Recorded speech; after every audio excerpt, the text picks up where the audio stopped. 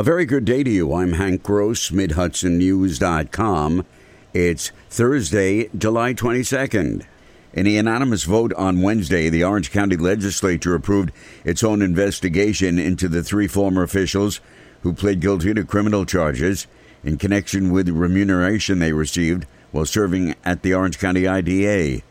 Vincent Cozzolino, the former managing director, Lori Villasuso, the former CEO, and Edward Diana, a former board member, must also pay back the funds to which a grand jury said they were not entitled. The legislature investigation, to be conducted by the Rules Committee with subpoena power, will explore if any other funds were misspent. Legislator Kevin Hines said he believes there's more money for which there needs to be accounting. We are not the oversight of the IDA. That's the IDA board. But I think on behalf of the taxpayers, we owe this to the taxpayers to do a little investigation here and hopefully help the IDA, because I think there's millions of dollars still missing out of this. About $1.3 million must be repaid by the three defendants as part of their guilty pleas. Hine credited fellow lawmaker Jimmy O'Donnell with exposing the improper spending in the former IDA leadership. Newburgh City officials want new blood in the leadership of the police department, and that will include a new position of police commissioner. The city advertised for candidates for commissioner and a new police chief, and Mayor Torrance Harvey said yesterday that they've chosen candidates for each post.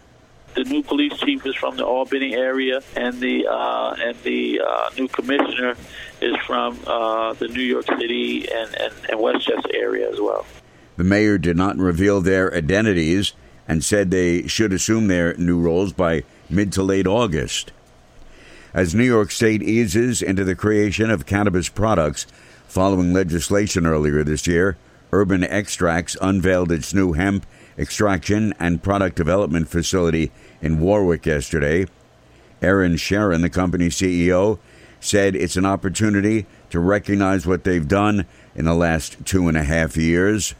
We do everything from extraction, so producing raw materials and in various formats, from crude to distillate to full spectrum to water-soluble products, powder products. And then we have a development center of 5 different labs and commercial kitchens that we attract innovators and developers and entrepreneurs to utilize the facility to develop their own product. The facility is on the former property of the Mid-Orange Correctional Facility in the town of Warwick. A 57-year-old Albany man was killed Tuesday night when he was struck by a car while pedaling a bicycle in the area of Schwenk Drive and Washington Avenue in the city of Kingston.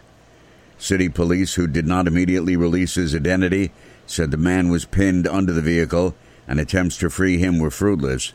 He was pronounced dead at the scene.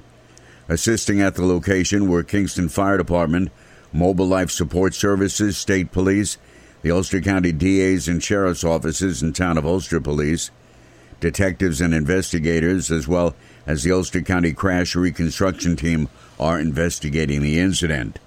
After an overwhelming bipartisan vote to move forward with repurposing the former Poughkeepsie YMCA into a youth opportunity center, the pieces of legislation were signed in a ceremony Wednesday at the Adrian's Memorial Library in front of dozens of stakeholders.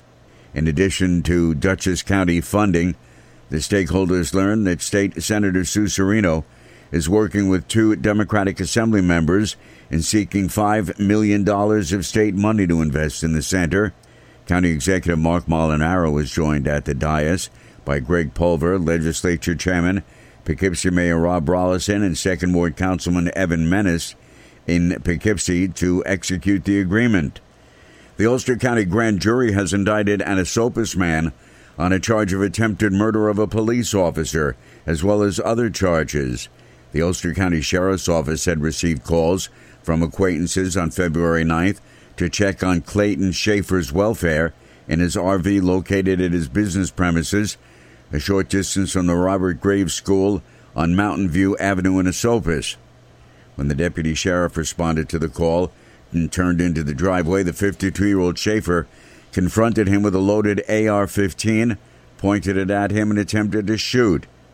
District Attorney David Clegg says as a result of what he called the extraordinary courage, skill, and evasive training of the responding deputy, no lives were lost and the passing motorists were protected.